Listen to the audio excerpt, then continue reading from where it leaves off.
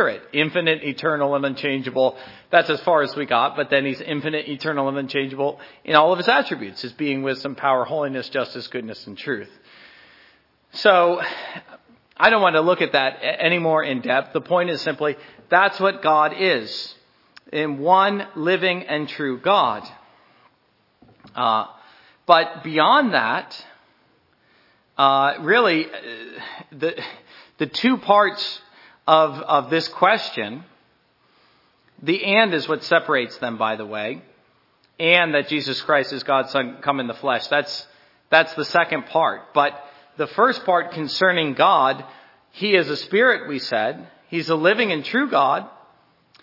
Number 5, there is only one God. Let me just read that in the confession or the catechism. I always want to call the catechism the confession. I don't know why. So God is a spirit, but are there more gods than one? There's but one only, the living and true God. That's very simple. And it's the same thing confessed here. Do you believe in one living and true God? Very simply, there is only one God and there is no other. That's the description of Scripture everywhere. And one of the things you have to confess if you are a Christian is that I do not believe in the God of Islam or any other religion. The only God who is true is the God of the Bible. And he is alive and he's true. But just as soon as you say that, so we've affirmed that he's spirit, number 4, number 5, that he's the only God, and there's only one, there are not 3 gods, there's one God, then you have to deal with the question of the Trinity. And then after you deal with the question of the Trinity, you have to deal with the question of the incarnation. Now this vow, the second vow, is the hardest for a child to grasp. But just be assured that even the greatest theologians who ever lived had trouble over these things. So we're about to say there's only one God, but that he exists eternally in 3 persons, or as 3 persons. All right, so I'm going to stop right there and ask you, how many gods are there? Meredith. There's one God. You know, even adults get tripped over that. You give them the formula and then you ask them the question and they say 3. There are not 3 gods. There is one God who exists eternally in 3 persons. Who can tell me the names of those 3 persons? Priscilla. There you go. So there's one God who eternally exists as God in 3 persons. And so the math of the divine is 1 equals 3. You say, wait a second, you're getting funny with me, Pastor. But that is what we call a mystery, okay? It's okay to say that something that Scripture teaches about God is profoundly mysterious and I don't understand it. How is it that Christ communes with his church in the supper or in the preaching? It's deeply mysterious. We don't fully understand it, but we understand at least that God is affirming this about himself. And so if God says it's true, then it's true. And so when we say that all 3 persons are equally God without becoming 3 separate gods, what we're saying is that the Father is God. And we're saying that the Son is God. And we're saying that the Holy Spirit is God. Do you understand why that's so important when we come to the next issue?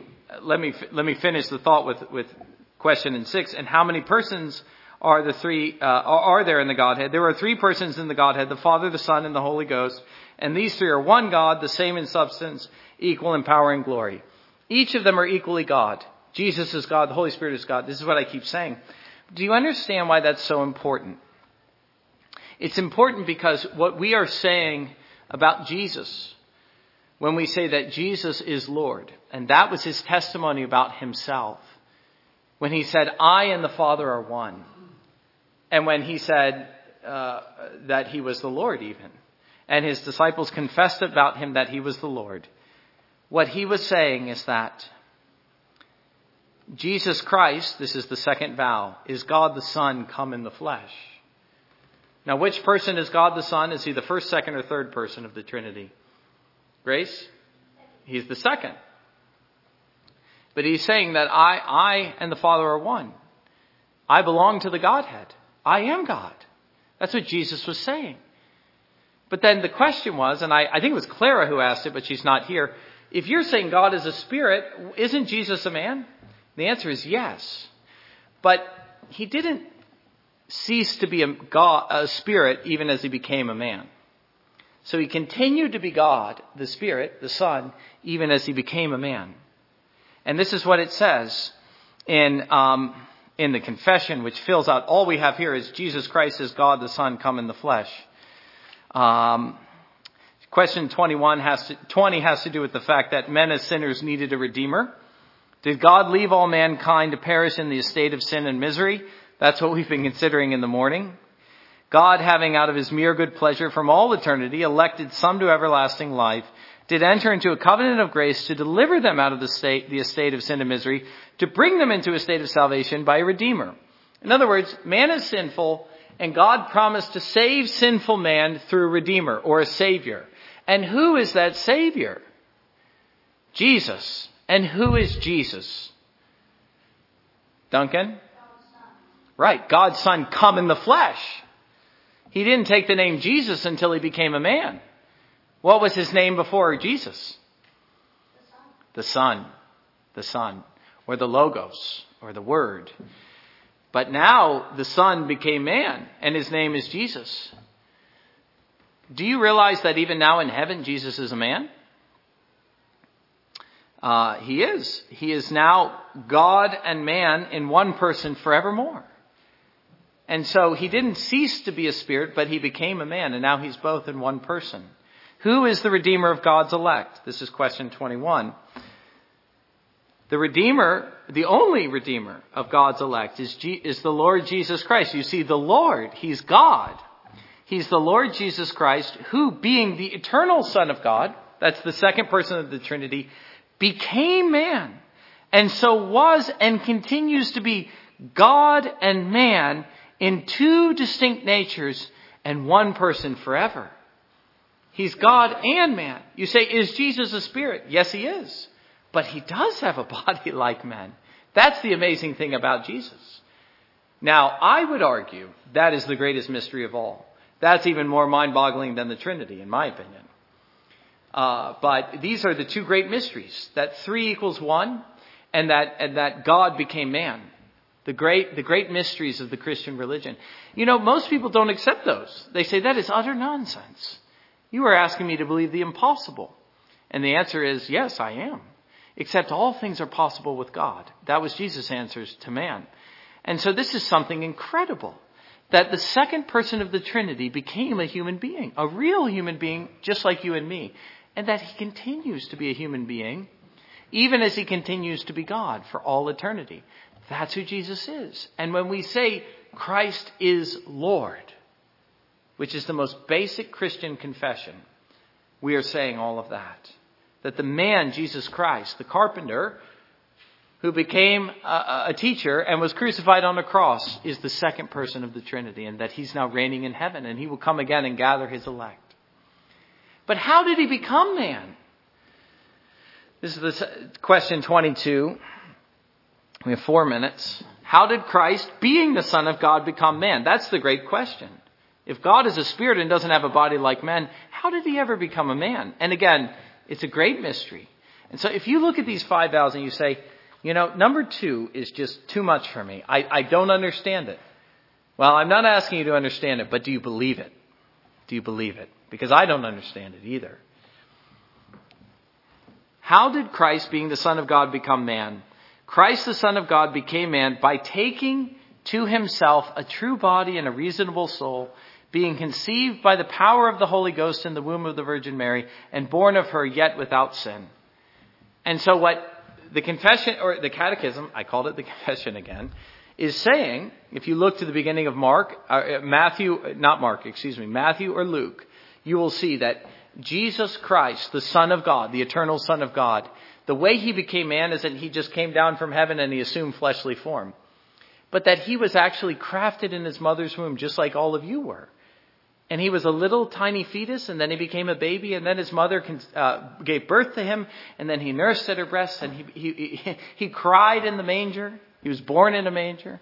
He cried in his crib. He kept his parents awake at night. But the one thing he never did was sin. He never sinned, not once in all of his life. He was the perfect, sinless man, but he was also God.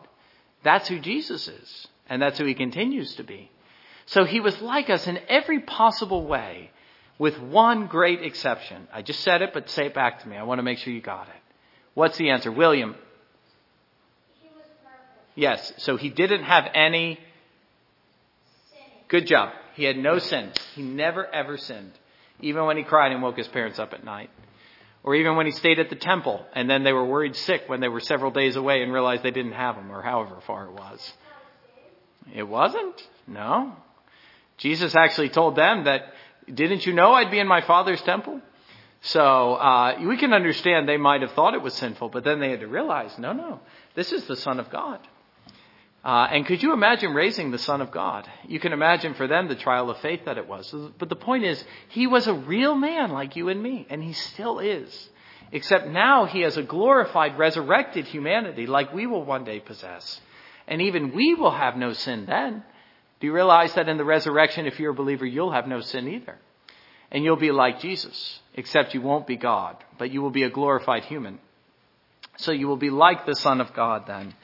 Another way to describe this, just very simply, is in questions 27 and 28, what I just described.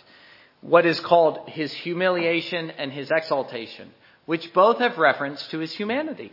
When he came into the world, it was in the humble form of a servant, a babe born in a manger. All of his life, he didn't have a dollar to his name. He didn't have a pillow on which to rest his head. But as he's exalted into heaven, what is exalted about him? Well, he was already God. You can't add to godhood. But what was exalted about him was his humanity. So, humiliation and exaltation.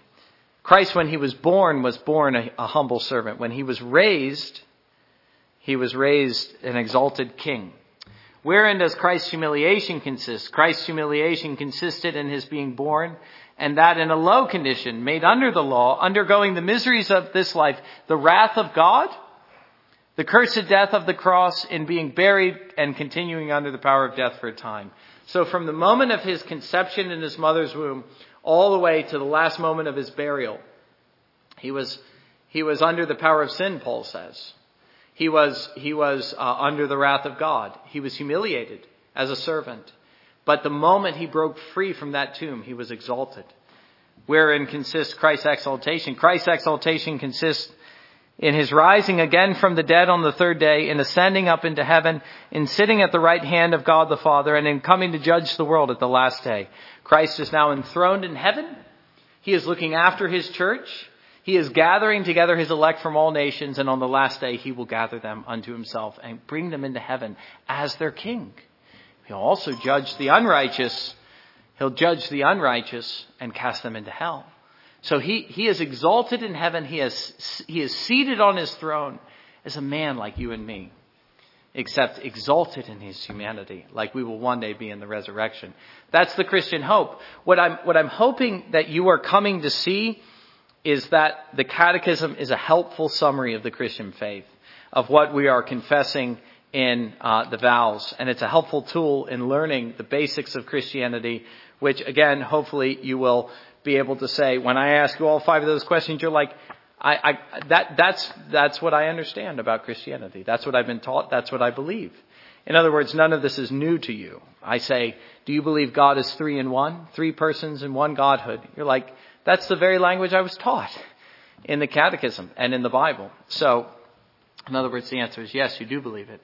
But I don't want to sit down with you and go over these questions and you say, I don't have any idea what you're talking about, Pastor. So that's what we're trying to do here. But with those words, let us pray. And then 2 more classes. We'll do questions 3 and 4, then question 5 using the Catechism. Father, we thank you for the teaching of the Catechism and the little budding faith of these children, or perhaps in the case of some, no faith at all. But we pray that you would give it to all and that you would enable us to, each of us, to not just believe in the simplest way, but even to be able to add to our faith a measure of knowledge and an ability to profess it before others in the church, even these children. We ask this in Jesus' name. Amen.